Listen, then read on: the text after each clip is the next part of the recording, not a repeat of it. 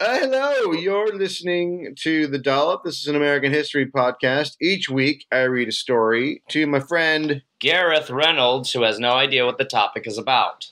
So, this is an Australian podcast because we're in Australia, and I decided to do an Australian history podcast while we're down here. If we ever go to a country, we will do the history of that country while we were there. Our guest is on this episode. He's not dead. Luke Thank God. Luke McGregor, who I have known for about 3 years, and I think is a very, very, very funny comedian. So he's our guest. We had a little bit of technical difficulty. Yeah, it had to start a little late, and so the tech guy was very helpful in like getting everything together. So it comes in maybe at a little bit of a weird point, but yeah, it starts after we're all on stage, basically. Yeah. So that's what you're getting. Yeah. You're not missing anything. No, I mean, on the contrary, buckle the fuck up. I would buckle the fuck up. Oh, hey there, everybody. It's Gareth, from this podcast. Listen, I've got some stand-up shows I'm inviting the Gareth Army, to join me for.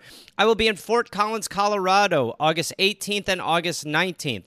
I will be in Minneapolis, Minnesota, August 24th through August 26th at Acme. I will be going to the UK in September. Please join me. I will be in Glasgow, September 13th, London, September 15th, Dublin, September 17th, and September 19th, Manchester, Birmingham, September 20th, Bristol, September 22nd, and Cardiff, September 24th. And then in November, I'll be in Australia. November 10th, almost sold out, I think. I'll be in Melbourne, Australia. Then I will be in Northbridge, Australia on November 15th. Adelaide, November 16th. Canberra, November 17th. Brisbane, November 18th. And then I will be in Sydney on November 24th. Go to GarethReynolds.com for tickets. Garmy, let's get at it after it. Let's see you there. Hey there, people listening to The Dollop. This is Gareth. Yes, this same guy. I have a new podcast called We're Here to Help that I'm doing with my friend Jake Johnson.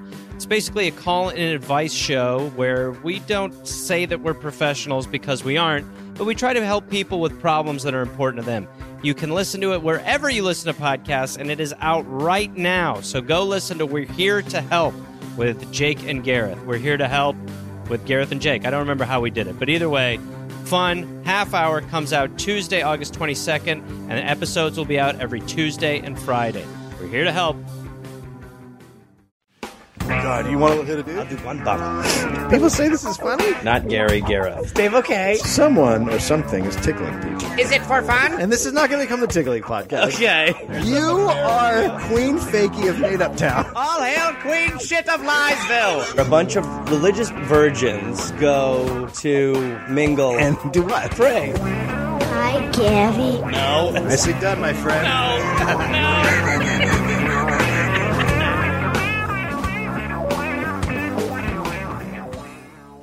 But this is going to be Australian history.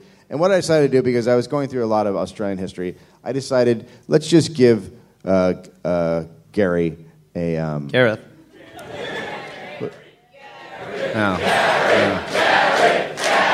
There it is. This is awkward. This is awkward because it is actually Gareth. It's a Welsh name. It is Gareth? Yes. Yep. That's tough to hear, but yes. Yep. So I decided for this podcast, we would just turn off all my 9 phones. We're just going to give Gary a little refresher. Oh, hey. Hello. Hi, how are you? Thank you. You're terrific. Thank you. I like when people bring me that's drinks. lovely. These are all for me. I'd like some too. Gary, you ordered the... Gareth? Jesus and Christ. you ordered a pure blonde. Hey, how about you? Thanks. You crazy racist. Got yourself a pure... We both like... Well, he likes German beer. He even drinks racist beer. He wants it pure and blonde. Listen. Just like it was originally going to be called Hitler's Best. So we're going to give Gary... Minecraft. We're going to give... Oh, he's all right. He's all right. He can do stuff. This guy, it's kind of funny. Very patronizing. We're sharing an apartment right now. Don't touch me with paper. Sharing an apartment, just a couple of bros. So we're going to give Gary a little sort of how Australia came to be. The origin story. And then I'm sure Luke learned all of this in school. Is this the... It's a history podcast. I know, it's just looking forward to making some real zingers on the... Oh, boy. On the fun start that Australia had.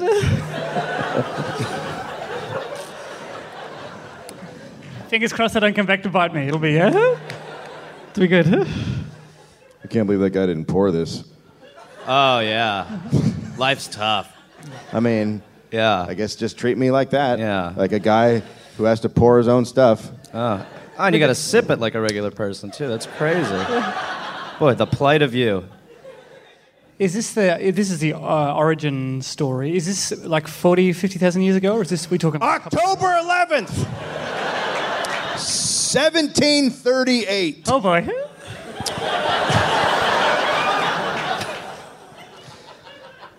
I wasn't there, just for the record. Arthur Phillip was born in London. He was the second child of Jacob Phillip, a German school teacher who taught Arthur to speak 5 languages. 4 more than me. And the son of Elizabeth, who had previously been married to one Captain Herbert. What were the languages? The what? What were the languages? I didn't... Sorry, I was trying to... I like when Luke's here, yeah. Yeah, fuck that. Fuck you, Davo. I thought, when I was writing it up, I thought, I should look those up. And then I thought, no one will care. I'm just trying to stall before we get to the bad stuff. Single bed or double bed? We know one was German. Okay. And Your favorite. And I know...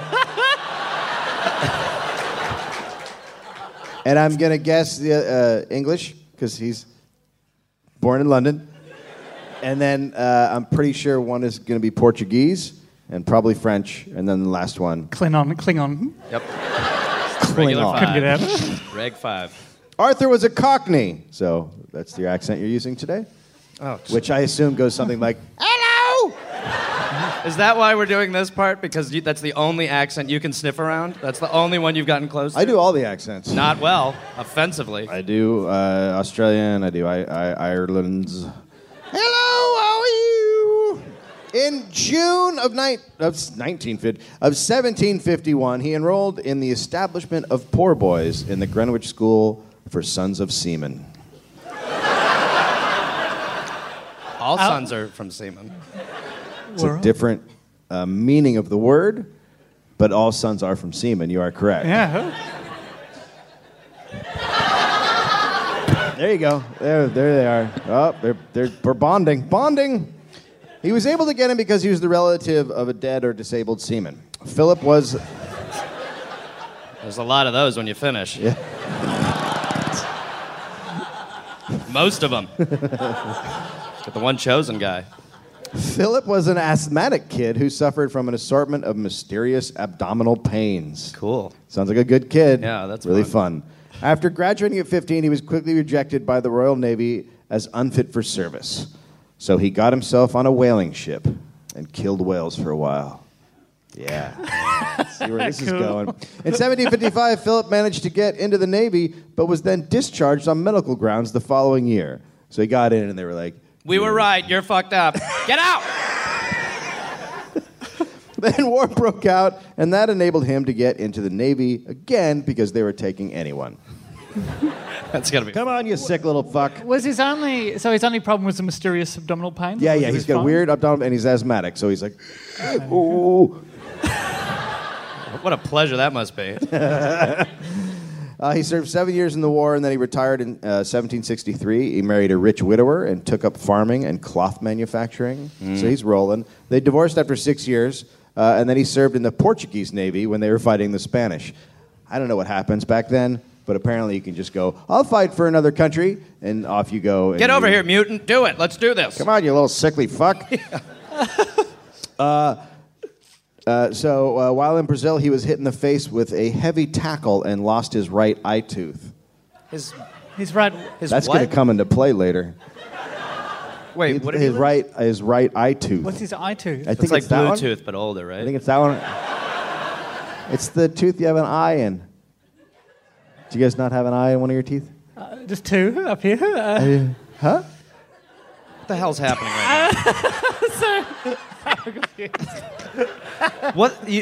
Okay, so he lost his right eye tooth. He'll never be the same, whatever the fuck that is. It's gonna come back around. I can't wait. I'm laying foundation. Very snappy. Philip was always seeking leave to visit French spas in hopes. Just a classic Navy man. Yeah. Oh, I need to go to a French spa.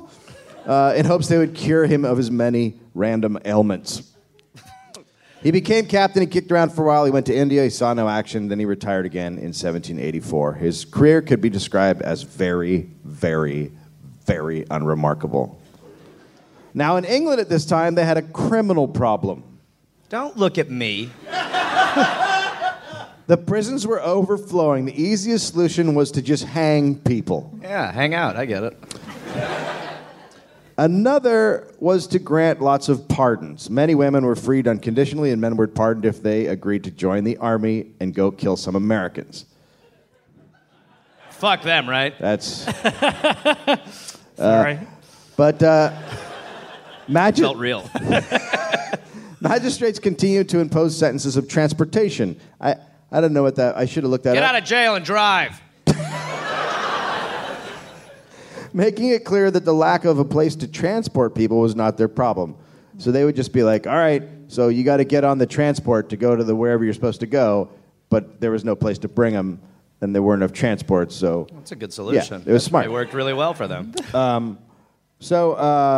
William Eden, the Undersecretary of State, came up with a solution. In 1775, he proposed that male prisoners be sent aboard a proper vessel in the river in the usual manner, as if in due course for transportation. So now they're pretending like they're sending them to prison, but they're just putting them on boats. Just put them on boats and just...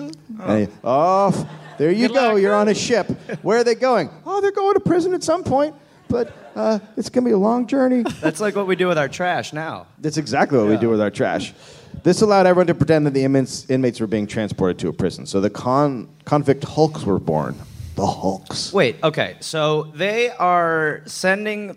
They're making them think they're going to another prison. They found like a loophole. Everyone knows what's happening. There's not enough prisons, so they're like, we'll put them on a boat, and that boat is going to the prison, but it's never going to the prison. So the boat no one's being tricked. Everyone's like, yeah, they're on so boats. Everybody's just, it's a big fucking lie. Everyone is acting like that's a thing. Everyone just gets kind of like a wink. But they're not going anywhere. They're just going around the boats. Yeah, so they're just sitting on a boat that's just going...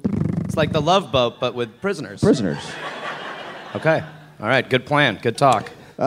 These boats became England's first long-term prisons. They remained in service until 1853. The inmates were chained, were poorly clothed and fed. No fire or candles were allowed at night because the ships were made of wood. It would be fun to really clothe one of the prisoners well.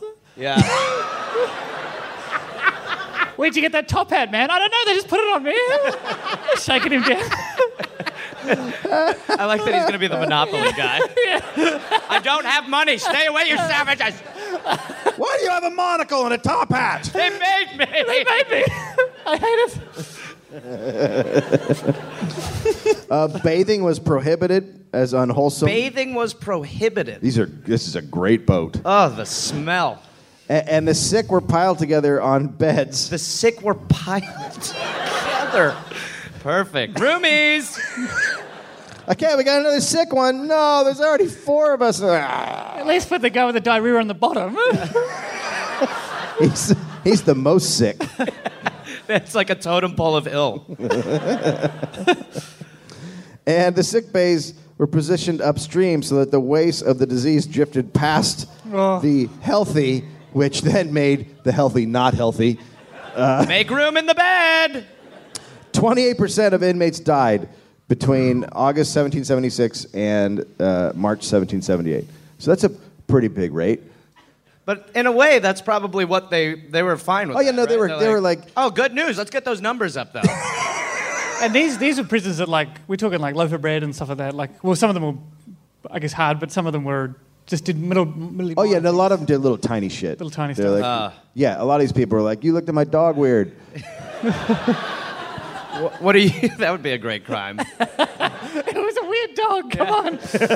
Get on the boat. No. Worth it. I'd do it again. If I had it all back, I'd do it again. Dog had a really weird tail. I'd do it again. This was also a time of enormous social unrest. In England, the Industrial Revolution was taken off, and Englishmen were rioting over everything. They rioted over the price of fish.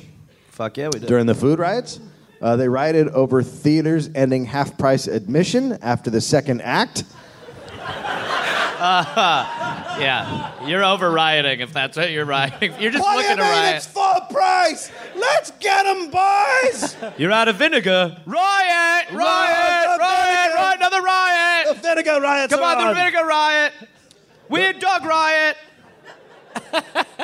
They rioted over work conditions during England's first cross-industry wage strikes, and prostitutes went on strike against the profiteering of their pimps. We're on strike. That's it. No more pussy. Not for you. We're rioting over there's no pussy now. Just a confused guy who hates cats is with him. Yeah.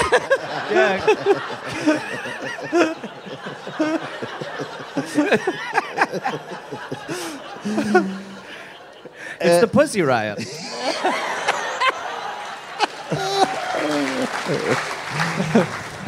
In 1780, they rioted over the repeal of laws that prevented Catholics from serving in the armed forces. That's loaded. A 50,000-strong mob burned down the houses of wealthy Catholics and released thousands of prisoners. Oh. And that's why we release smoke when the new pope's named, right? Yes. Good. So. Yes. Thank you. The social unrest, combined with the return of 160,000 now unemployed soldiers from the defeat at the hands of the Americans. Boom, you guys should have tried it. It was pretty cool. So that led to a spike in the crime rate, and now the British needed to find a new place to put their criminals. The end. Yeah.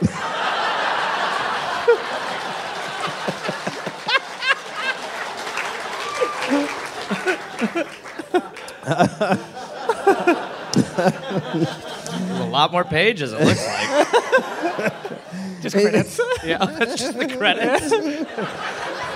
It's the bibliography. Yeah, it's all footnotes from here on out.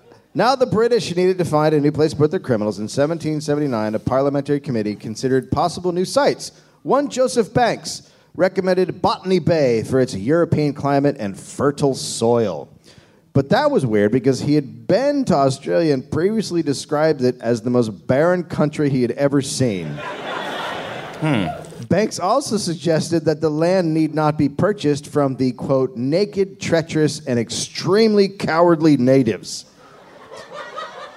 as they were nomadic and would happily just go off. Well, if America did that. And We set the example. Yeah, It worked. we set the bar pretty You just high. you just show up and you go, hey, we're here now, and they go, woo. No, you're just like, And they you run want off. some turkey, and then you stab them. Yeah. Yeah.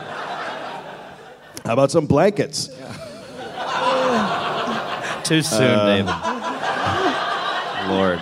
There'd be so many less issues like what we're about to describe if there was just some sort of inbuilt universal way to say we already live here. That's really what, just like a sign. Yeah, and all humans get it. Oh, it's Yeah. okay. Sorry. Sorry. Yeah. Turn around. Someone's around. already here. Yeah. Yeah. It'd be great if you could just do that now. If you could just walk into an apartment and just be like, yeah, mine. So, the fuck out. Leave the woman.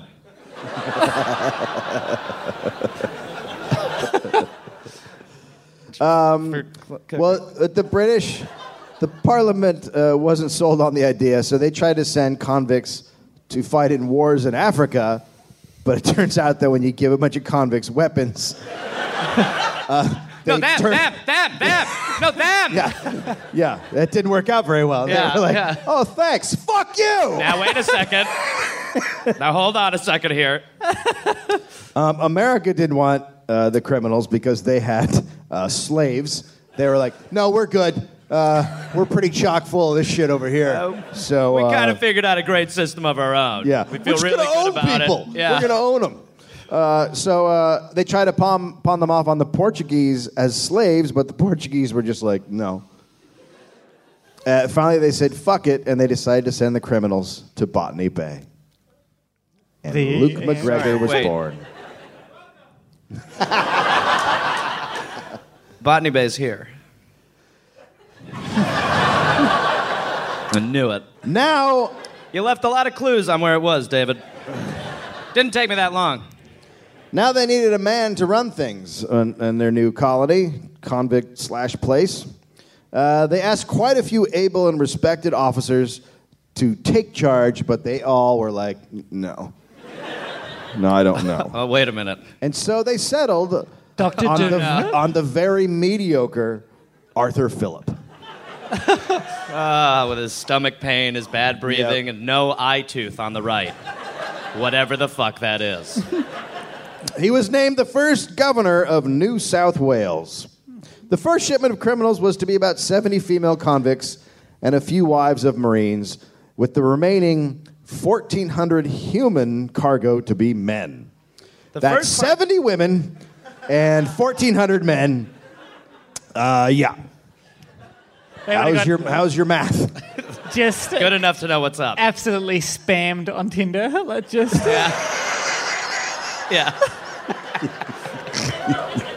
See, because sending 70 women to an island does sound like a reality show.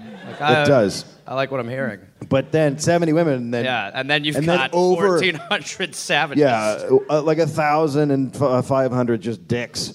Well, that's what happens when the ratings dip. You're like, all right, fine, just send 1,400 men. you would hope. Oh my God! Look what's happening. It'd be nice if like they all it went the other way and they are all like they were competed to be the biggest gentleman. That'd be great. If they Welcome to the biggest gentleman. Philip questioned the numbers Why? and the heads of a plan. That was a guy whose title was The Heads of the Heads of a Plan. Hello, I am Heads of a Plan. Okay. I'm vice heads of a plan. I work under him. The Heads of a Plan agreed that the Heads of a Plan. numbers could lead to homosexuality. What? Why? You get a bunch of dudes on an island. Dave, there's 70 women. Duh. Okay, they have 3 holes each. Yep. It's math! I'm doing math! There's 24 hours in a day. Okay. Let's get our pie graphs out. You We're going to drop, figure out how carry to the 9. sort that the works. holes. And Plus 2 hands. So don't- let's keep. Right, so 5 release things. Okay. Philip proposed that any colonist convicted of sodomy would be delivered to, quote, the natives of New Zealand and let them eat them. Wait. All right. Wait. Let them what them? If some guy got caught fucking another dude, they'd send him to New Zealand, and then the New Zealanders would just eat the guy. Whether they wanted to or not, apparently. They drop the dude off, and the New Zealanders would be like, oh, we don't eat people. They're like, that's your job! Yeah. Okay. So. Yeah. Did they send both? Who were both of them, or just the one? with the Oh, back? that's a good question. Yeah, I because the assume one if guy- you're the receiver, that guy would be sent, but That- the guy who did it, they'd be like, well, He's like, I was picturing one of the 70 women the whole time. I swear to God. Like, the guy had long hair. Yeah.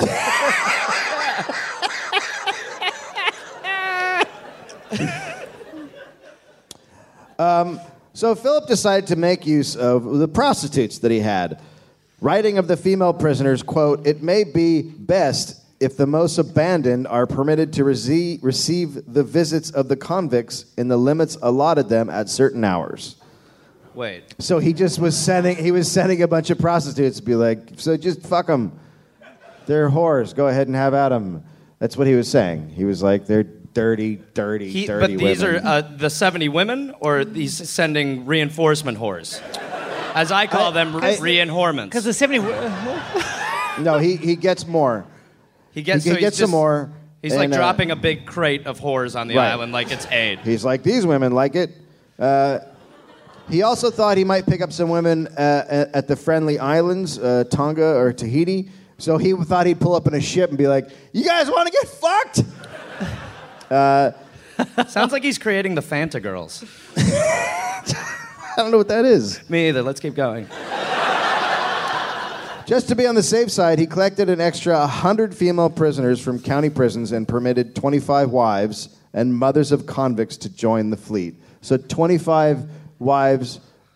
So those women are not convicts. So they're the first free settlers, these women. That's a really nice way of putting it. The free settlers. Lucky girls. Yeah. How about the mothers that are like, I don't want to live without my Bobby. Yeah. Let's go to that fucking prison island.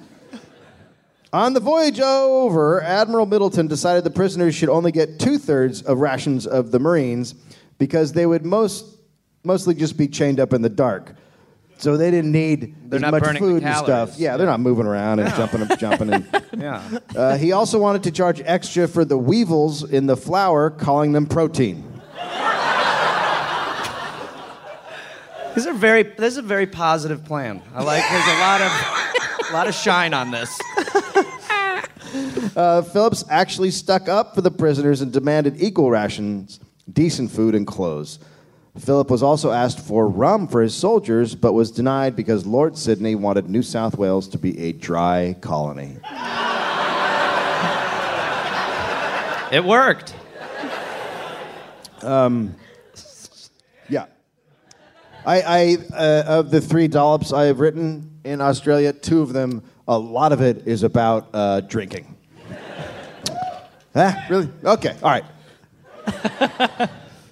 The Marines... Wait, sorry. How many women are we talking about now? I don't know. I didn't get the exact number, but it's like... We've got like the wives. You got like 70. You got like about 200 women. 200. Okay, about 200, 1,400. Okay. Yep. Right. 1,400 men to 200 women. There. Well, getting closer. Yep, warmer. Still going to be some problems. No way. Not on the dollop. The Marines threatened to mutiny over the rum, and Sydney agreed that they should be allowed to drink, but only for the first 3 years of settlement. Oh, yeah. And then it would become a dry colony. That really... That's like a continent equivalent of, I'll just have one. I'll do one. It's like having the bar close at the bar closes at 3, but they're just doing that with the whole place. Yeah, forever. Okay, guys, last call. They just turn all the lights on. Forever, last call. The convicts were not to be given any liquor at all. Smart. Just the Marines could drink, so that's going to go great. They set sail on May 13th, 1787. Philip had asked only for, quote, healthy young men and breeding women for his colony. And breedy women? Breeding. Breeding ones you could... Breeding. I thought you said put breed. your... Yeah, no, I know. I get it. Okay. Yeah. Wait, what do you do? Luke, show him.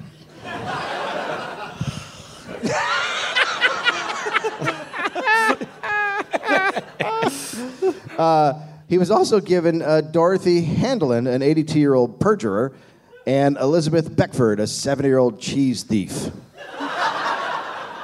They've got me cheese! I'm gonna live large! Get her, grab her! Oh, it's so hard to run with cheese when you're 70. She's got brie all over herself. The youngest convict was John Hudson, a 13-year-old chimney sweep who had been in prison since the age of 9. What? Fuck. Why? Fuck. I couldn't find out why. They're just a bunch of cunts. 9? You just put a 9-year-old in prison, and they're like, well, fuck it. Send him to that island. How do you plead? I'm 9. I plead 9. Most of the... Because people, I guess it wasn't, because people knew, because when you read this stuff, you assume that everyone in that era was like, okay, that's normal. But there must have been some people going, he's 9. Yeah. Like, somebody had to be like, but he's a child. he's a child. Although back then, I guess he was halfway through his life. It just It just seemed like everybody was out for themselves and no one gave a shit about anybody back then. because you know how, I don't want to get political, but assume climate change ends up biting us in the butt. They're going to look at our period and gay marriage and all that as if, like, we were cool with that. So it's like, yeah, we don't want gays to get married. Like, I feel like we're going to get blamed. I feel like everyone back then, too. There must be some people going, this is crazy. He's 9. This is crazy. People just staring blankly at him going...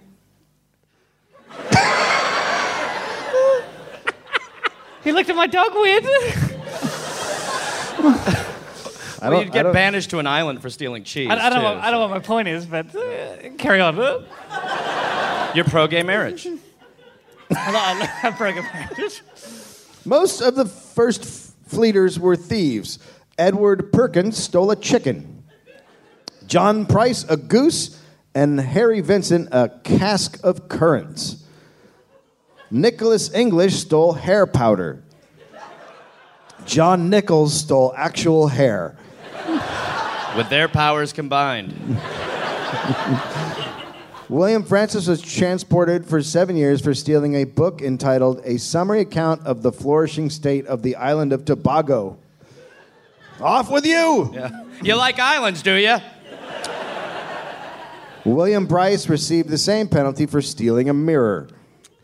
I like to think one of them had like an actual super heist crime planned, and they go, all right, now we just need a chicken. Gotta get the chicken. Maybe this was a gang, Yeah. and they were all stealing the one thing to eventually commit a bigger crime. Yeah, They're you like, get the okay, hair powder, you're on chicken. Ed, chicken. John, goose. Harry, get the currants. Nicholas, hair powder. Not again. John, you get the actual hair. Francis, you get the book. And Bryce, grab the mirror. And 9-year-old, you just stay here. Sounds like a scavenger hunt. It does. A fun one. Of the 759 convicts, 28 had committed no crime other than handkerchief theft. But in their defense... Handkerchief theft. They stole handkerchiefs. Crikey, one day I'm going to get myself a handkerchief. Someday. Ooh, I feel pretty special now. Yeah. Got me a hanky. Imagine blowing your nose into something that's not your hand. Oh. Crikey, that'll be the day. That'll be the day. Oh, fuck You'll me. see, I'll come back. You'll all be going, there he is with his nice handkerchief. When I come back to this shit town, I'll have a hanky. Yeah. And you'll look at me like the god I am. All hail King Hanky. Fuck me. Oh, when I come back, I'll have a new hanky. I went without snot and whatnot. There might have been a rich guy in the street who like just hated his neighbours, and he's like, "I'll give you $100 if you go get me a chicken." And slowly, he had the whole street to himself.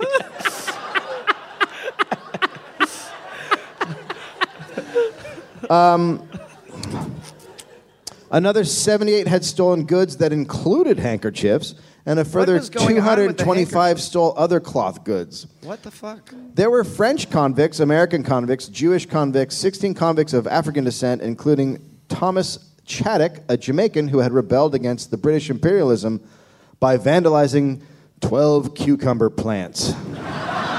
Savage. Take this, you Brits! He would have tagged them. Cucumbers suck. Yeah. Who did this? Banksy? You.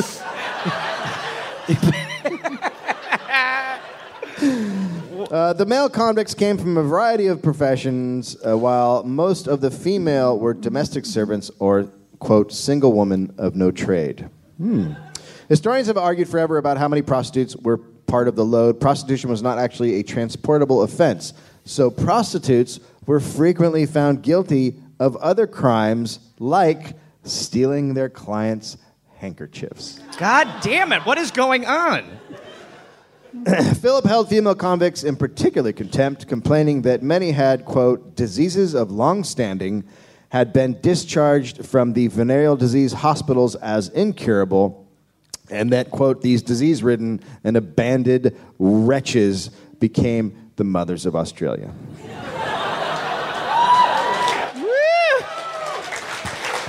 There were venereal disease hospitals? But that's made it so Australians are completely immune to all STDs. I did not know that. And that's why the koalas got it. Yeah. Koalas got chlamydia, nobody else. Who fucked a koala? What? Who fucked a koala? Oh, okay. I thought you Look said at how little and pretty they are.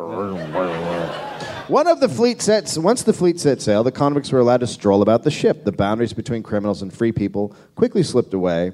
The hatches were removed from the female prisoners' quarters for reasons of health and comfort. And many women would soon sport new handkerchiefs. What the fuck is The going fleet's on? currency for fucking. They were fucking for handkerchiefs. What is with a handkerchief? How runny were their noses? Yeah, what? They're very soft. Everyone had hay fever. But what? There's a lot of hay fever out there. Still. Who gives a fuck? Among those Marines whose families were on board, discontent was growing. The Navy Board had allocated their wives and children significantly less rations than Phillip had arranged for convict families. They began to bide their time. Phillip arrived at Botany Bay on the 18th of January, 1878. That can't be right. 1778. Sure. I'm happy if you skip ahead some of the stuff. I just jumped ahead. Are you guys cool if I just jump ahead 100 years? Yeah. It was a 100-year voyage. He crossed a time barrier. Would you stop and ask for directions? This is ridiculous. I was born here. He had lost only 2% of his convicts, which was considered a very good rate at the time. The livestock had not fared so well. Many of the sheep had died of seasickness, and the chickens had taken out the goats when their coop was blown into the goat pen during a storm. I'm going to need you to run that one back. What? Sorry, was that the chickens? It was what? the first goat chicken war. The chickens. The what? Okay, the sheep died of seasickness. They were like, Which makes sense. We all weird. know don't take sheep on a boat. And the chickens had taken out the goats when they're taken them out? when they're We have a very particular set of skills.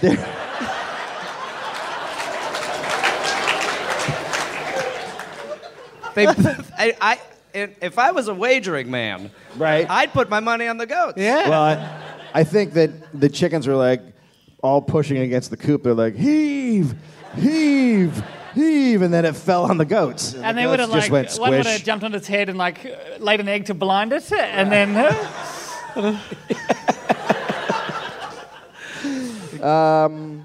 Phillip wasn't worried about the loss of livestock because Joseph Banks had promised that Botany Bay was a land full of all kinds of edibles, and the land was ready for a planting. He had a whole 2 years of food ready to go, so it shouldn't be a problem. How many handkerchiefs did he bring? Whoa. Upon landing, Phillip realized that Banks was a fucking liar. The land at Botany Bay was sandy or a swamp, and there was almost no fresh water. The bay was too shallow to safely moor ships, and, quote, every part of the ground was covered with huge black and red ants. To be able to see his face when he gets there. This fucking takes forever. Chickens are killing goats. And he's like, once we get there, man, I hear it's beautiful. It's going to be great. It's going to be what the fucking fuck? ants. There's ants all over me. There's fucking ants on me. Oh, there were also these things called Aboriginal people already living there. Banks said they would dash off, but they did no such thing. Phillip tried to win them over by giving them paper and other shit. The Aboriginal people did not believe many of the Englishmen were actually men because they did not have beards. So one Englishman was forced to drop his pants and show them his junk. All right, look, seriously? Fuck you. Look, I have one. I just shave. I have a dick. It'd be great if he just like jumped the gun. Like if they were like if there were so many steps in between, he's like, I'll just show him my dick. See? So they're off to a great You could have start. just grown a beard. That's a fair point. Okay. That's a fair point. All right, fair point. Fair point. Then suddenly 100 Frenchmen, under the command of Jean-François de Galloup, Comte de La Perouse, fuck that, You know, fuck you, you long-named French asshole. Sorry, I didn't catch the name. Jean-François de Jean. Galloup, Comte de La Perouse. You can't say it without shitting yourself. Philip said fuck it and sailed off to another harbor up the coast. Philip named the new harbor after Lord Sydney. The great Didn't guy. stick. Did what? No, did stick. It's called Sydney. This is where he would build the new society. He came up with some great ideas. First, no money because convicts like to steal it. Then, no alcohol and tobacco because, well, just because. It was to be a society without shops or trade where the state would provide equal rations for every man, whether felon or free, and there would be communal farms to feed the people.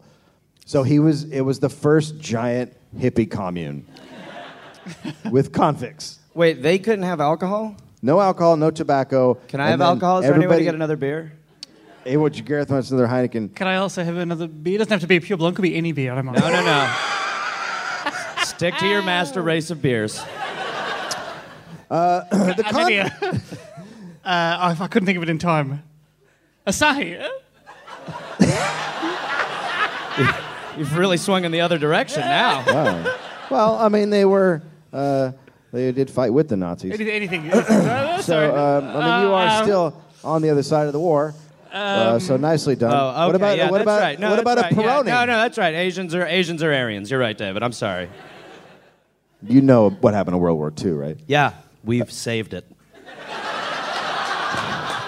We fixed everything. The convicts were not down with the rules, and about 400 quickly scurried off into the bush and tried to hitch a ride back to Europe with the French. The Marines, like Major Robert Ross and Lieutenant Clark, hated the convicts. They weren't about to go round them up. They were not thrilled with the actions of the men and women, and the convicts had celebrated landing in Australia by unloading the female prisoners and having an orgy. All right. Yeah. Lieutenant Clark wrote of the newly erected women's camp, quote, "I would call it by the name of Sodom, for there is more sin committed in it than any other part of the world." I'm picturing in the second Matrix film where they first see the city. Yeah. And everyone's like, it's an obscure reference. Like I brought the film. So keep going. No. You keep going. No. I think I nailed it, and I'm ready to move on. Scurvy and dysentery ripped through the camp. Nice. By March, Surgeon White's Wooden Hospital held over 200 patients. Crazy rains tore through the settlers' huts and tents. Philip's house was neither wind nor waterproof, and the governor developed a pain in his kidneys that would stay with him for his life. But he had all... That's just another one. It's just another place to like hold and Yeah, go. he's just like, oh, French spa. Rats attacked the first crops of wheat and corn, and the few surviving crops yielded almost no grain. All but one of the fleet's 5 cows escaped. What? It's a fucking cow. Guys, I'll provide a distraction. You go. Yeah. A dancing cow. 5 cows? 5 cows. Now Watch out for the chickens. Now there's one. Oh, the one cow left attempted to kill anyone who tried to milk it, and so they shot it. Smart. Smart. It's a good start. Smart. You got to shoot it. Blowflies, bad weather, poor forage, and dingoes wiped out 69 of Philip's 70 sheep. I love how they just end up with one of every animal. Yeah. They're like Noah, but they're like, fuck, we forgot about the other one. The colony's hogs were encouraged to roam outside the new town's boundaries, where the Aboriginal people were like, hey, dinner! Like, look at these fucking giant things of meat that are coming towards us. So then the hogs were moved closer to the town because they were getting eaten, and then they just were breaking into huts and eating all the colonists' food.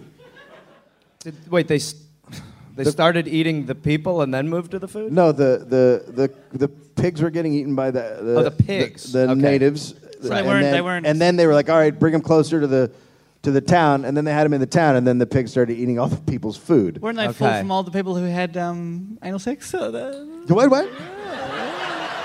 I remember going back a little. How they were eating all the... Yeah, they were supposed to eat the people who... Yeah. Do you not read the earlier? You read it. It was on the thing. They were supposed to eat the people... Who had man-on-man Remember sex. the ones who couldn't find the lady? Oh. Yeah. Well, that's the New Zealanders. Don't say yeah like you fucking know everything. Yeah. I'm staying on story. I'm on this continent. Anyway, let's get back to the second Matrix. Okay. So, food theft escalated. Thomas Hill stole some bread and was punished with a diet of bread and water for a week. Wait. He's like, yeah, boom. Exactly what I wanted, and water. It's all upside. It's some good punishment. That did not work. He got greedy. And then Philip started hanging people. So he was like, okay, you stole some bread. Fuck you. Here's some bread. And then he was like, well, that didn't work. So let's kill him. Like, no in between. 0 to 60. 0 to 60. All or nothing. Thomas Brett, who had stolen butter, peas, and pork, was the first to hang. Even though they weren't allowed to drink, alcohol abuse was through the roof. Sailors and Marines traded hard liquor for soft comforts. Convicts broke into wine stores, and there were numerous attempts at home brewing. Fights over alcohol were common, as were floggings for public intoxication. The convicts soon realized they were doing all the work, and if they didn't, shit went pear-shaped. So, they refused to work standard hours, insisting on a system under which they would hoe 88 yards a day. By 1792, they had negotiated this down to 38 yards a day. Some good negotiating. Yeah. No one would build Reverend Johnson a church, but the colonists enthusiastically erected taverns and brothels. It's my kind of town. The Aboriginal people of the area were known as the Eora. I said that right? Eora? Do you guys even know? What? Eora? Well, it's spelled Eora, but I was told it was, you say it Eura. Really? She's fucking pissed about it. So when I actually go and research how to say a fucking word, Dave, it turns out it's wrong. Because I always say words wrong, and I would have said the Eora. So I would have said it right, and then I get all these people like, why don't you fucking say words right? And then I go and figure it out, and it's fucking wrong. Those beers aren't coming, are they? My show's called Hothead, by the way. My show's Hothead, 7:15, Greek Center. It's like this, but about his family. So the Eora, okay. The Eora marked a boy's transition to manhood by removing an eye tooth. Well, don't look at me like that. That doesn't tell me what it is. The fuck is it? It doesn't matter what it is. It just matters that his is gone. No, what if it's Fuck you! What if it's like a toe hair? Does anybody know what an eye tooth is? Oh, it the is. Pointy one? So it's what I said. So do you have two or do you have one? Just missing one eye tooth. One eye But tooth. why is it the eye tooth? They would It's under the remove. eye? They would. Is that why it's under the eye? It's oval shaped. Oh, okay, yeah, the oval tooth. Yep. It's cool. I just like to point out that you guys don't know what the fuck you're talking about. So they would remove an eye tooth, and this exact tooth that Philip was missing, so they believe Philip to be an initiated Eora warrior returned from the dead. Oh, finally. Oh, it's all coming together. And if you had stomach pain and asthma, you were the chosen one. Oh, does your kidney hurt? You're a wizard! It's the one we've read about. He's here. Philip wanted to make nice with the Aborigines because if they wanted to, they could kill the colonists. Now, is it okay? I don't know what words are proper. Is Aborigine an okay word to say? Okay. Was that by all the Aboriginals in the room? Yep. Or... I actually think Aboriginal is wrong too. I think even I'm just gonna No. close do the old this. mouth. Sorry. Do it, Luke. Can I have a beer? Have at him. Oh, did the beer? No, we didn't get any beers. Can we get a couple of beers for the fellas? More horses for the men? Okay, so they think he's something big, and so he wants to make friendly with them, because they could, if they wanted to, just overrun the village and kill them all. And he wanted to know which Eora had the deed to the land so he could buy it with blankets and mirrors. He's like a magician. Now, the French had bailed by this time, and on the way out, they had shot a few of the Eora, which made them a tad skeptical of all white guys. Meanwhile, the convicts, who were super into being criminals, had started raiding the Eora huts. They traded... Oh, thank you so much. This is tremendous. That's really They nice. traded Aboriginal tools and weapons for rum rations and clothing with visiting sailors who took the artifacts back to Britain as souvenirs. In contrast, an Aboriginal man who stole 2 shovels was shot. So there's a little bit of a different justice system. The Eora were also made up of a bunch of different tribal groups who often fought with each other. Philip wanted one guy to be in charge of the Eora, so he sent one Lieutenant Johnson, who nominated a Eora ambassador by clubbing him over the head, tying him up, and kidnapping him in a rowboat. It's a fun ceremony. This would be the ambassador. It's The weird. new ambassador would not tell Philip his name, so he was called Manly. Philip invited Ambassador Manly to lunch and then had him tied up in Philip's backyard. So this guy was just like, you just keep tying me up? That's Well, the he's point. ambassador. Oh, right. Manly then finally revealed that his name was Arabanu, and then he caught smallpox and died. That's why you don't tell people your name. Half of the Eora were wiped out by smallpox in 1789. Is there Just a like, big... It's so great that you guys do the same thing we did. It's so nice. Is there a big pox? You don't want to know. Yeah, that's true. In Sydney, a new society was taking shape. Convicts were getting into relationships. The Marines started shacking up with some prostitutes. Nice. Lieutenant Philip King started banging his housekeeper. David Collins, the colony's deputy judge advocate, hooked up with a prostitute, and they had a couple of kids. Meanwhile, Philip was sort of missing records on when convicts' sentences should end. Dave, you can have the honor system. Just ask him nice. Plus, he really needed to keep them working. Also, the Marines had now split into 2 factions. Captain Watkin Trench and Lieutenant William Dawes led a group that wanted to work for the benefit of the colony and build relationships with the Eora. Dawes went as far as to actually produce a dictionary of their language. But other Marines were led by Major Ross. Ross had already figured out a way to have a second salary by appointing his 9-year-old son second lieutenant of the Marines. Oh, my God. That needs to be a sitcom. A fucking night. Oh, God. Tension!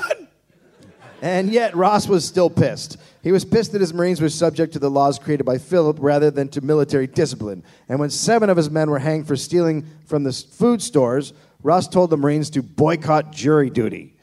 Well, you're really showing them there. Yeah. Hit him where it Take that. hurts. Killed my guys. Yeah. Well, jury duty is over, my friend.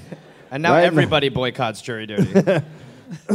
But that would have destroyed the colony's legal system. So Philip then created a convict police force who were super into arresting Ross's soldiers. Ross lost his shit. Philip banished Ross to Norfolk Island, where it was hoped he would do no further harm. But he was Ross. There he created a new legal system. Whenever a pig died, a formal colonial inquiry was held. Unless a natural cause of death could be established, all the convicts were punished. Jesus. Oh, wow, huh? You'd be like putting butter on the pigs, like, stay up now. You're a good boy. Stay healthy. If a pig died, I don't know how, if they had like a pig autopsy, like how they knew the pig died of that natural guy. causes. Okay. I think they got the lady from Bones. They've got like a little chalk outline over the pig. The rookie's vomiting. Your latte, sir? Ross also gave land to teams of convicts and offered prizes to those who gave him the most corn. The convict realized it was easier to just raid each other's crops. They're shrewd. They're We're going to have a corn contest. Fuck you. One day, while transporting Ross, Captain John Hunter ran Phillip's largest ship, the Sirius, onto Norfolk Island's reef. Convicts sent to salvage the wreck. They were sent to, go out there and salvage everything on the ship. Sorry, his ship was called the Sirius? Yeah. It's not that serious. It's the other one. So they sent convicts out to salvage the wreck, but they just took the rum and set the ship on fire. Same thing. The same thing. Oh, we should have sent the Marines. Hey, where's the ship? Where's what? What a ship? What's that?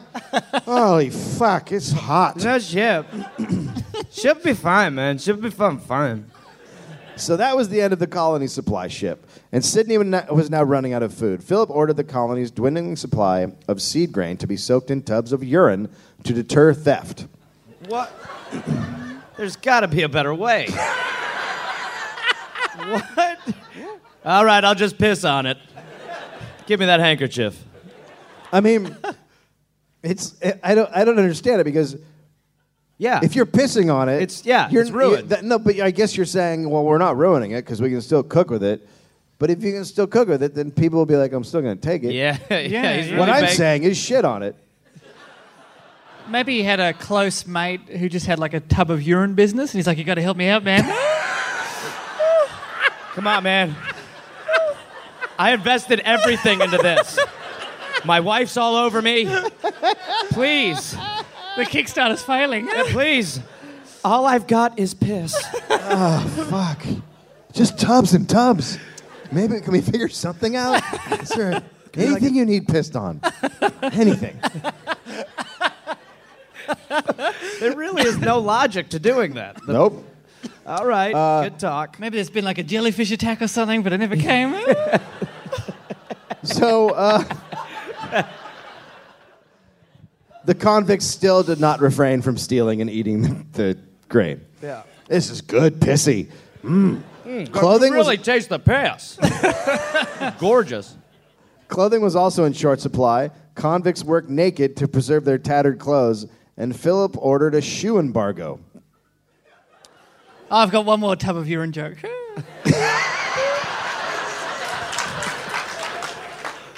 The guy got rich in the end. But you might know it as Foster's.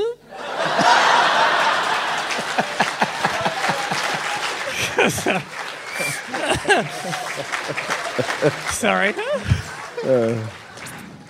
It is a big can of piss. Thanks. It's worth going to jail. In 1789, King George III pardoned all of the women on death row and ordered their transportation to New South Wales.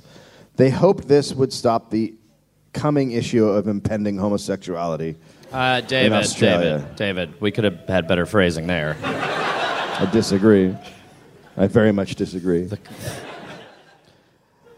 The Lady Juliana set sail. The ship's steward reported that most of the women on board were streetwalkers and that when we were fairly out to sea, every man on board took a wife. The floating brothel, as the Lady Juliana came to be known, arrived in Sydney in June 1790 after one of the slowest convict voyages of all time. They were just fucking. She had stopped at numerous ports along the way so that the prostitutes could make some cash and her officers could claim a slice of the action. When the ship arrived, the Sydney colonists were distraught at the arrival of a cargo so unnecessary because they needed food. You said pussy!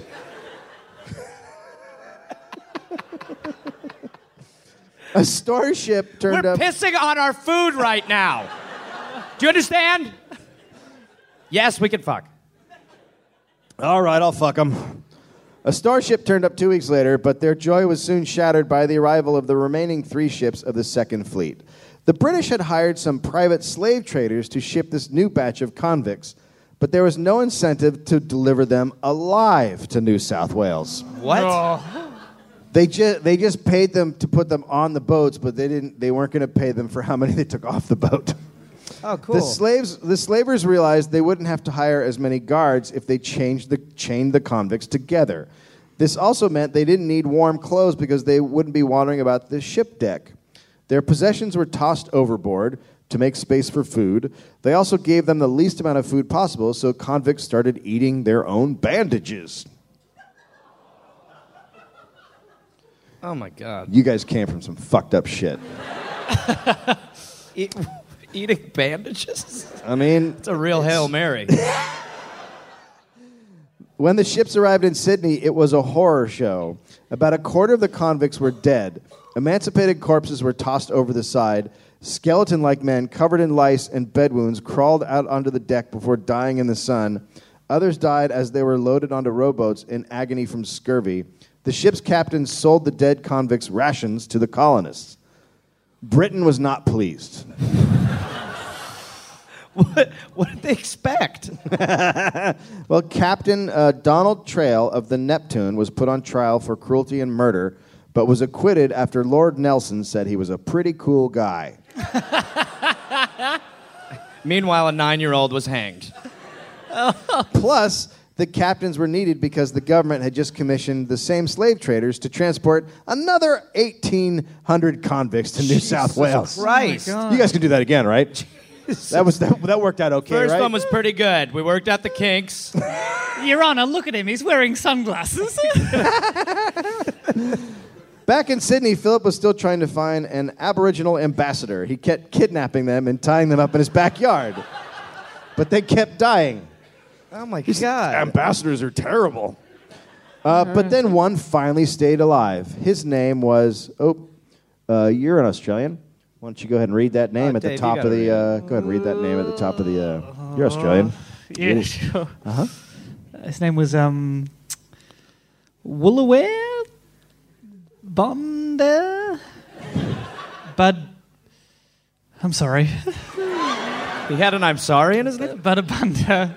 It's a nickname. That's what he had on his jacket. Wagatrari. That's still guys. Benelbong. But they called him Stan. I want to try. Oh man. Boinda Budabunda Wagatrawi Wait. Benelbong. Please tell me you got to say that name a couple more times. Oh, I didn't say the first name. Woolaware Boinda Bubdibunda Wagatrawi Benelbong. Every letter. He was called Benelbong for short. Benelbong. Is that where Billabong came Can't believe from? they didn't go with Benny. They should have gone with Benny. Okay. Benelbong was said to be smart, charming, and funny. He also had wild mood swings and loved a good fight. Benelbong set out trying to figure out the colonists and what he could get from them. The first thing he realized was that Phillip thought he was very important and would do anything to keep him as a friend. So, while the Marines and convicts starved, Benelbong was treated to endless amounts of pork. While the colonists wore rags, he had two very nice jackets, one red and one yellow, that he strolled around in. Oh, my God. There's that double jacket guy again. So arrogant. Oh, what a makeover. As you can imagine, the dirt-eating convicts were not happy with the big-eating, GQ-wearing black dude wandering around. Oh, man. Then one day, Benelbong escaped. Phillip was very hurt, but reports were coming in of Benelbong showing up in front of startled colonists and asking how the governor was doing. Wait a second. One day, Benelbong sent a gift of whale blubber. These are awesome times, obviously. And with it, Phillip was invited to celebrate the beaching of a sperm whale on Manly Beach. Phillip thought this was it, finally a breakthrough. There would be diplomacy with the Euros. I said it wrong, didn't I? Because now I have it written as I'm You have a supposed to pronounce complex it. It's all fucked up. Phillip went, and he was speared through the back. Whoa. Alrighty. He was dragged to a boat under a hail of stones and spears, barely surviving. So Billabong, Jesus. is a I guess at least his abdomen pains weren't that mysterious anymore. Yeah. It was like, the upside is my stomach doesn't hurt as much anymore. Philip then sent people to look for Billabong, saying all was forgiven and he wanted to reconcile. Oh, he lived. Jesus. Yeah, well, Spear he was in the nice, back. yeah. And he came crawling back. Billabong got the message and returned to Sydney. There he was given his own house. On Full the of point, jackets. On the point of Sydney Cove. So He's awesome. just to sum up, he got a couple of jackets. He made a bunch of food. He ran away. He kept stopping and going, how's everybody doing? And then he said, here's some whale blubber. You want to come to a party? And then at the party, they tried to kill him. And then he's like, hey, do you want a house? Yeah, but they also took him away from his people and his culture and said, don't worry, we're going to give you 2 jackets.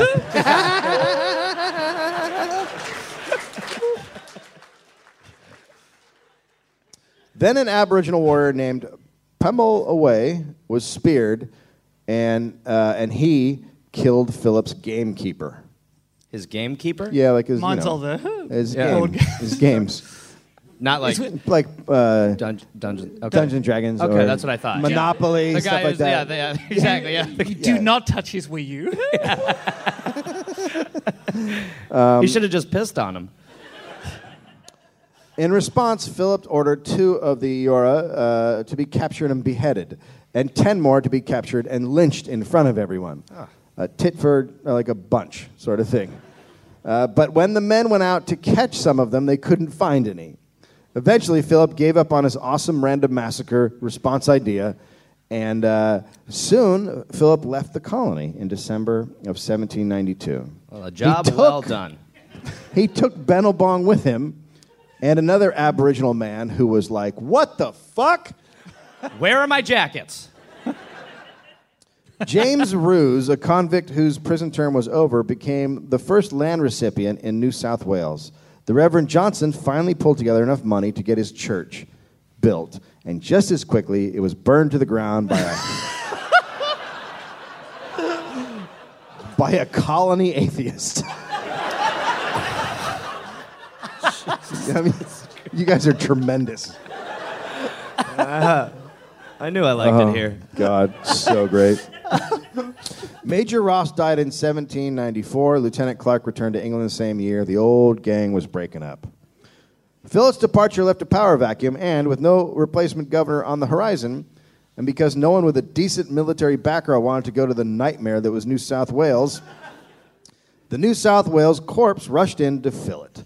Major Francis Gross assumed the lieutenant governorship of the colony.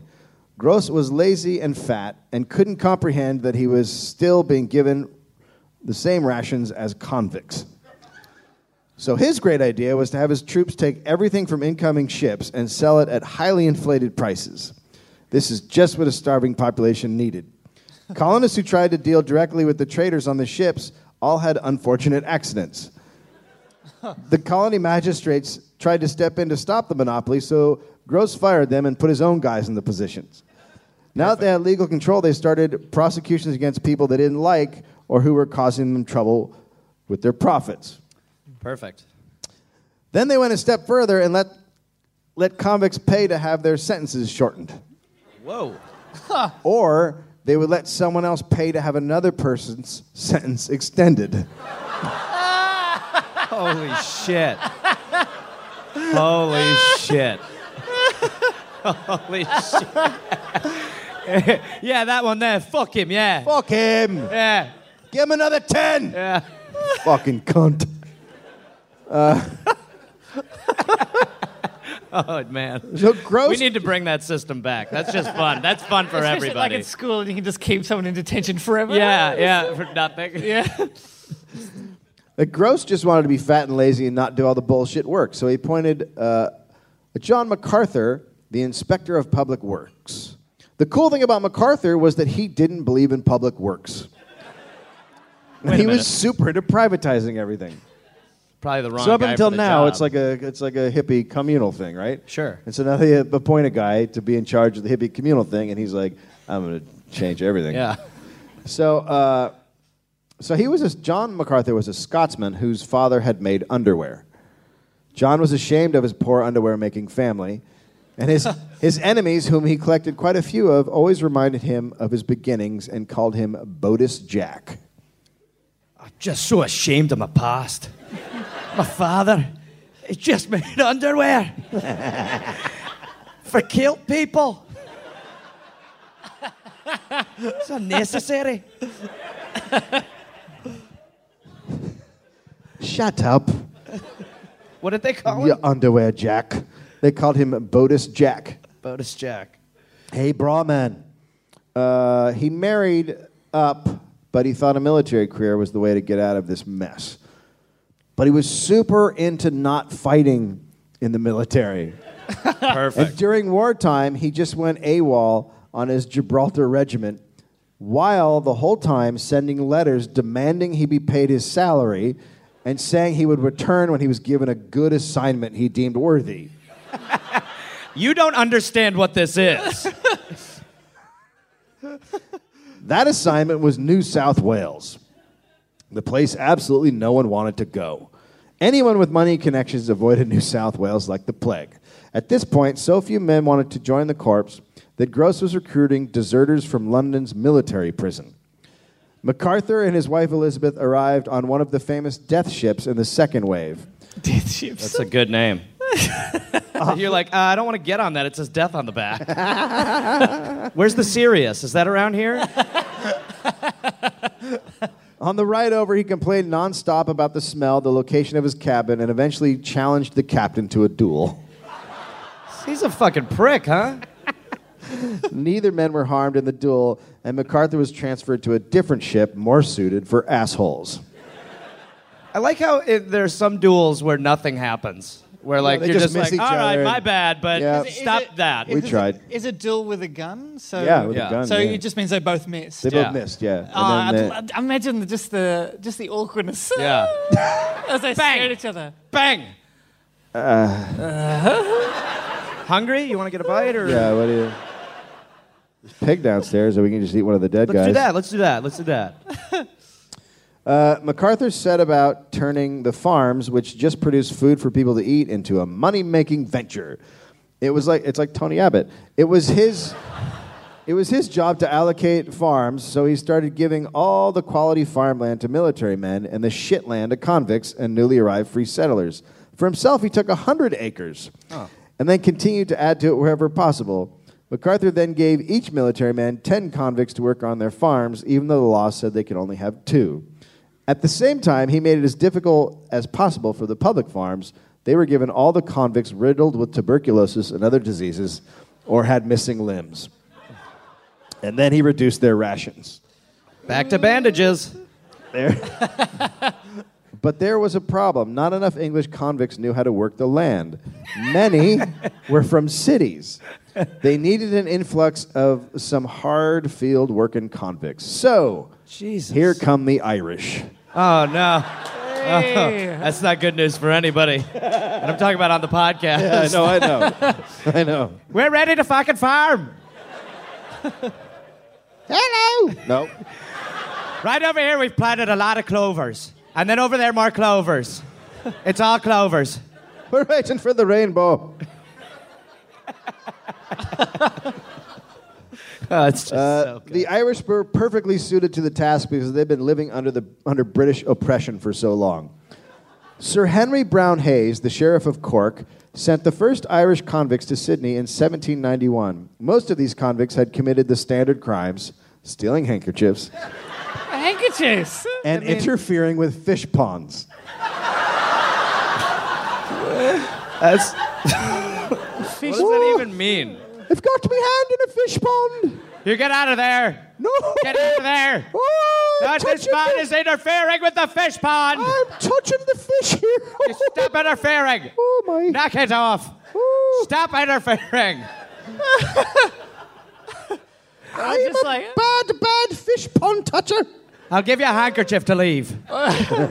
Just like a group of like 6 of the baddest kids in school. And, Yeah. like, we're going to go up to Devil's Peak and interfere with Mr. Smith's fish pond. You talking about interfering? Let's do this. You weren't up there interfering with fish, were you? All right, we've had some fun. Some You guys are like, okay. Some of the Irish had committed unique crimes, like Mary McLaughlin, who was transported for, quote, felony of sock. Couldn't even get to the handkerchief, huh? Did it say what that was? No, it didn't say what it was. I couldn't find anything about felony of Only sock. wearing one, or She's got 2 on 1. yeah. Maybe they were different socks? Oh, how dare she? Some Irish convicts were never tried or sentenced, but transported simply for the crime of being Irish. Irish women could be transported for the crime of homelessness, which was a notch up from prostitute. How can you be convicted of not having a home? Well, they're Irish.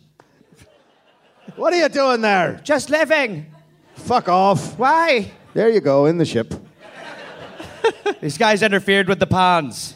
They're called pondvicts.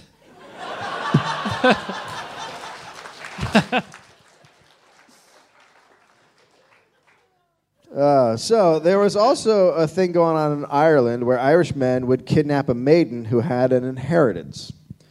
Then he'd bribe a priest to marry them, and then he would take her virginity and go back to the guardian and demand her inheritance. Holy shit. And they couldn't get divorced because the Catholic Church was like, yeah, no divorce. What? That So they're priest is an basically kidnapping asshole. and raping and then being like, okay, where's my money? Pretty romantic stuff in Ireland. This was so common in Ireland that groups of young Irishmen formed abduction clubs. The clubs would pay household servants for information on their future wives. Then the club would all go kidnap a girl, and one of them would marry her. What priest is like, okay, yeah, Irish. this seems right. This seems fine. Yeah, that's okay. Yeah, they all moved to Vegas to marry people. Oh, you stole this one then. Okay, good. She doesn't look like she wants to marry you. No, she loves me. She loves me. Yeah, because someone would actually have to do it. Like, they have to say, I do, don't they? Like, Yeah. so... Well, she's already... This is how you do it. You'd just be like, do you want to leave? And she'd be like, I do want to leave. You'd be like, she just said I do. Yeah. She's mine. Sir Henry Brown Hayes, the sheriff who had sent the first boatload of Irish people to Sydney, the guy I just discussed a moment ago, was also sent to New South Wales after he abducted Mary Pike, who had been left 20,000 pounds by her grandfather. His mistake was that he didn't check her religion.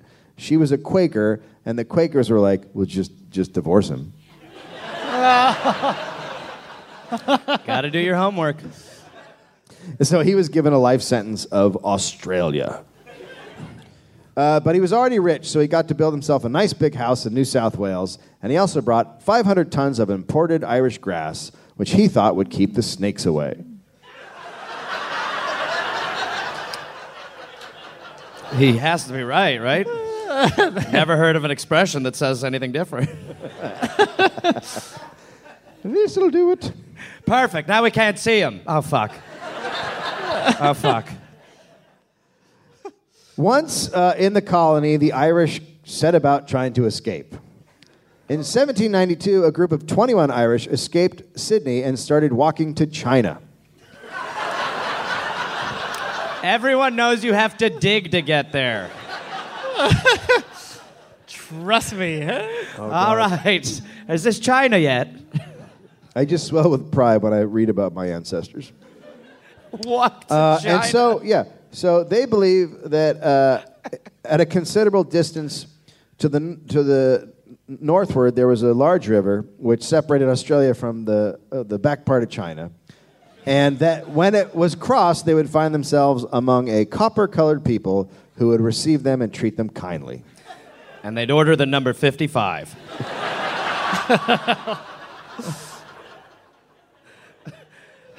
How long can that walk go? They thought it was a river. Sorry.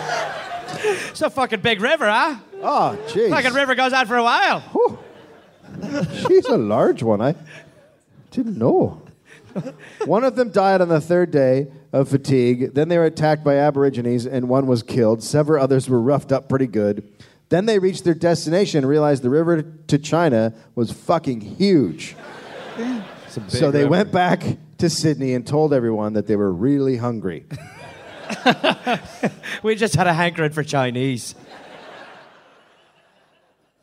Now, at this point, all these Irishmen had run off and were living in the bush and just coming in and raiding the colonists for food.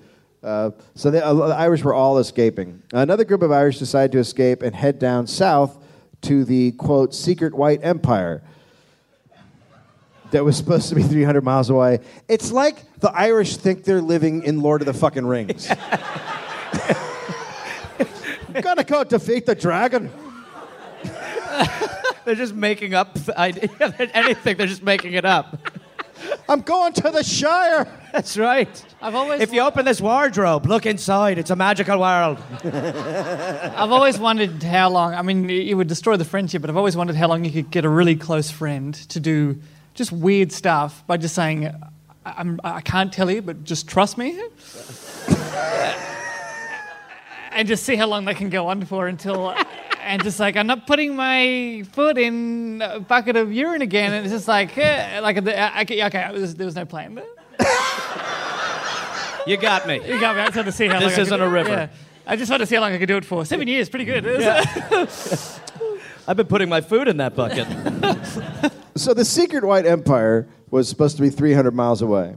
And because so many Irish had been dying in their escape attempts, the governor said, that's fine, but I'm giving you a guide. So off they went on a sanctioned escape. They did not find the secret white empire, but they did discover koalas.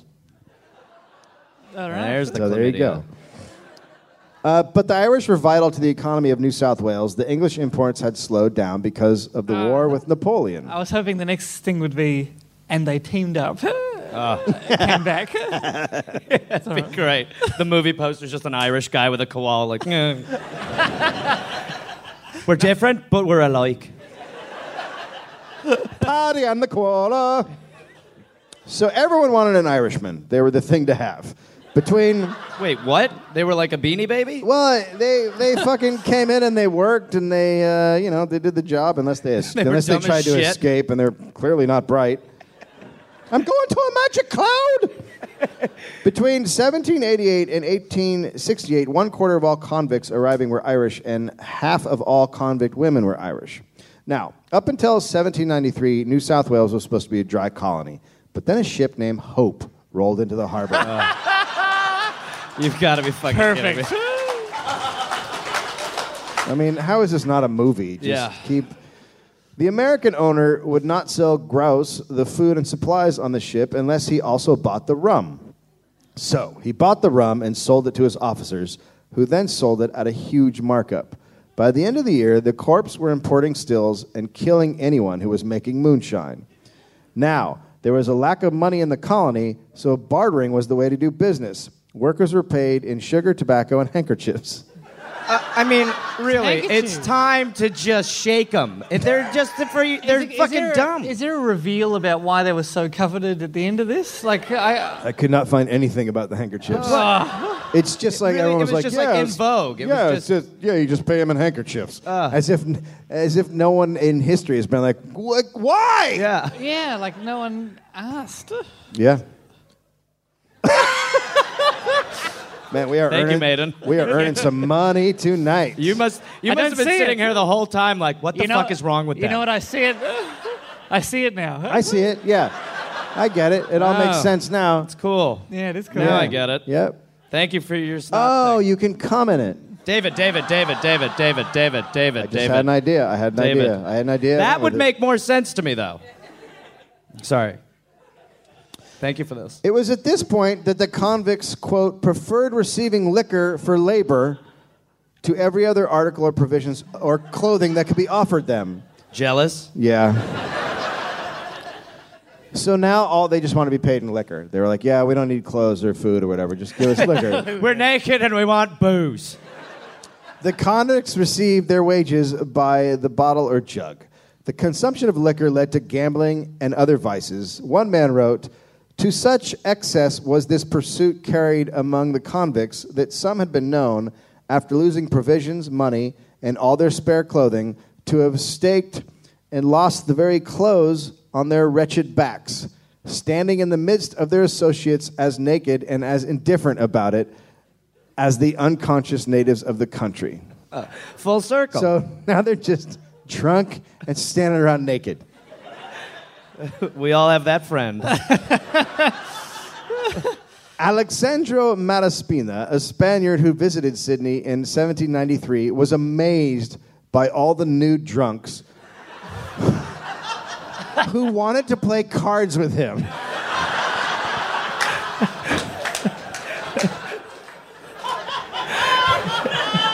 I think you guys misunderstand strip poker. Just naked drunk guys like, you fancy a game of cards? Yeah, no, I don't have anything to play with. I've just got me dick and some cards. But do you want to play cards? I'll deal. No, I can't bet anything. It's how you know nobody's cheating. I can let you touch me pubes if you win. Because they, in the height of the party and the drunkenness, that's fine. But they would have also had to sober up and just do mundane stuff as well. Yeah. Oh, yeah. Naked. Oh, yeah. Yeah. They just wake up and they're just naked. They're like, gotta go to work. Gotta go to work. Hey, Chuck. Hey, Jim. Just punching in. How you doing? Oh, it was a rough one the whole month. I have no clothes still. Someone had some bad luck last night. What about the guy who's just got a pair of underwear left? He's like, oh, fuck. I hope I don't get drunk tonight. Swear to God, I keep shedding them. It's getting harder and harder to hide. It's getting harder to hide my homosexuality.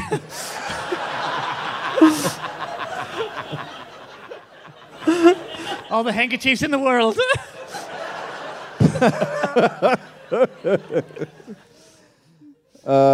He wrote the colonists' continued abuse of liquor and frequent, at times, baseless duels. Baseless duels are great. Just getting drunk and... Morning. Want a duel? Just naked guys getting drunk and shooting at each other. For nothing. Welcome to Australia. That should be the flag. There would have been a couple of guys too. Like, Jim, did you lose all your money as well? No?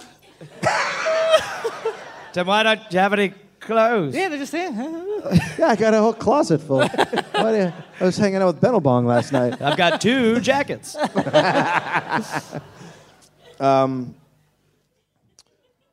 He believed, the Spaniard also believed the colony's moral laxity was most apparent in its women who, quote, approach announcing the price at which they sell their favors.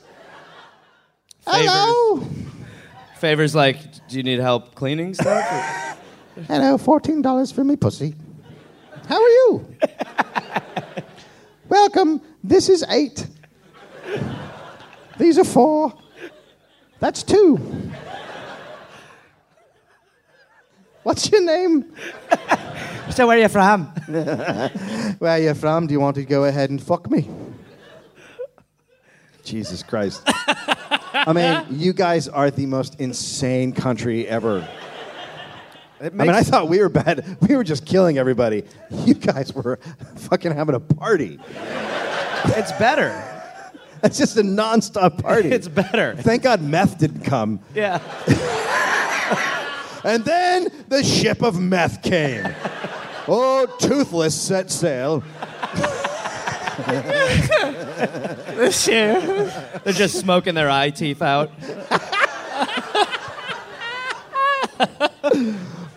Oh, God. Despite all this, the colony was becoming prosperous in appearance, with stately homes springing up. Agriculture expanded, and the threat of famine receded. And Australia had its first baby boom. Less and less people were naked? Well, but it was also, even though there are people naked, and there's clearly a lot of drunken Irishmen around, it on some levels is succeeding with the farms and well, it's like America. So there's a bunch of rich people, and then there's a bunch of people with no clothes on. But eventually being naked became like smoking in restaurants. It was like, do you want clothes? Do you want naked? Where do you want to... Yeah. Smoking non? Oh, let's put a handkerchief down before you sit down. Oh, sorry. Fancy. Don't want your bottom on the seat. Okay, so there was a baby boom because everyone was drunk and naked. It's pretty hard to figure that one out. Yep. Just everyone's like, you're naked, I'm naked. Let's just put it in there. Also, when it was just like a packed tram or something, Yeah, it was like accidental. Like, my God, I think I just impregnated you. So sorry. I'm Daryl. Booze came to Australia, and then there were a bunch of babies. That's how it happens. They began opening up shops and taverns, right? So stuff's starting to happen. It was becoming an actual place to be. Pie face. Pie face. Pie face open. Soon there would be macas. Sure, there would be upcoming fights with the Aboriginal people, but they were moving past their we're starving to death phase. They were actually becoming a colony. It's happening. There was no threat of it ending now. Of course, there were still naked people. Fewer and fewer, though. We'll go back to the guy who stole the hair. I was hoping we would. He's a good indication of how things went. John Nichols was an assistant with a hair merchant before he took his sweet load of hair and was arrested. He was married to a woman on one of the transport ships. I like to think he was bold and had a hot date that night. Yeah. Got to get me some hair. Oh, look, it's just a big pile. If only there was some powder. I've got chicken. We're good. So he married a woman on one of the transport ships, married Carol, but then she was sent to another colony, and that was the end of that marriage. He was sentenced to 7 years at Botany Bay for stealing the hair. He was on one of the first fleet ships. He settled in July 1791 on a 30-acre grant at Prospect Hill. Wow. He was described as a former gardener and had 2 of his acres cultivated by December. He frequently was robbed by the runaway convicts who plundered him incessantly. It seems that was a common problem. Yeah. Come on, guys. They're like rodents. Come on. Fuck, I wish I wasn't just a hair thief. You keep plundering. Stop plundering! Enough. Nichols was a victim of runaway soldiers in August 1793 who entered his house and held him prisoner while they hid there overnight. By the mid-1800, Nichols lived on a 60-acre farm at Prospect, which he had bought from another colonist. He had 40 acres in wheat with 12 ready for planting corn. He owned a horse and 34 hogs. He's a successful farmer, and he supported 1 woman, a child, 6 free men, and 2 convicts. In August 1803, he married Anne Pugh, a convict, and they had several children in the following years.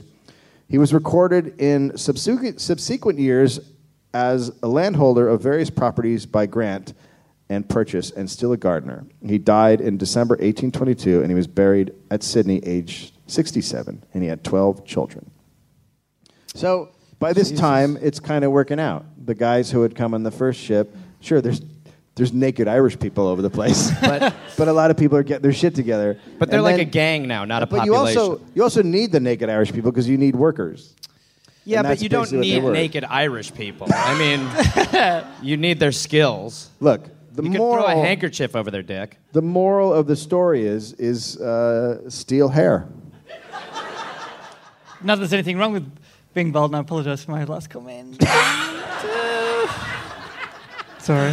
That is a great origin story. Did you like? That's the origin story. You guys should be really proud. Australia. Now Gareth knows about your history. I don't know how you guys feel about it. Do you guys know that stuff? Because it's... I mean, you didn't know that, right? It's fucked up. Oh, it's phenomenal. The problem I guess we both have now is that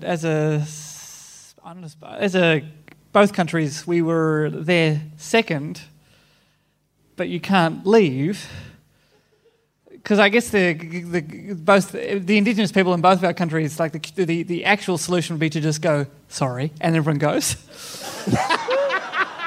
We were misled. Yeah. Yeah, my bad. Yeah. And then, but we can't, and then that's where we're at now. Yeah. That's pretty much where we're at now, yeah. Well, I decided not to go into all the killing of the native peoples because... Thanks, because I didn't have a lot of singers about it. Jesus.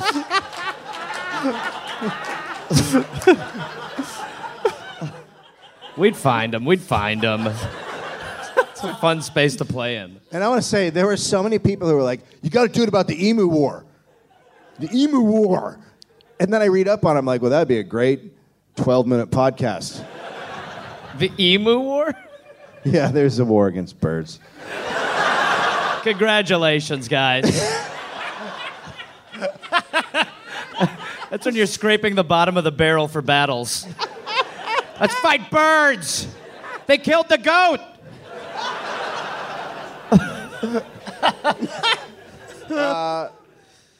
That's it. You gonna be anywhere? You got any gigs to? I feel like they're gonna kill me. Oh, did you want your handkerchief back? They're worth a lot, huh? Did you? I've already sort of fallen in love with the look. I get it now. I'll be at the Imperial at 11:15 tonight.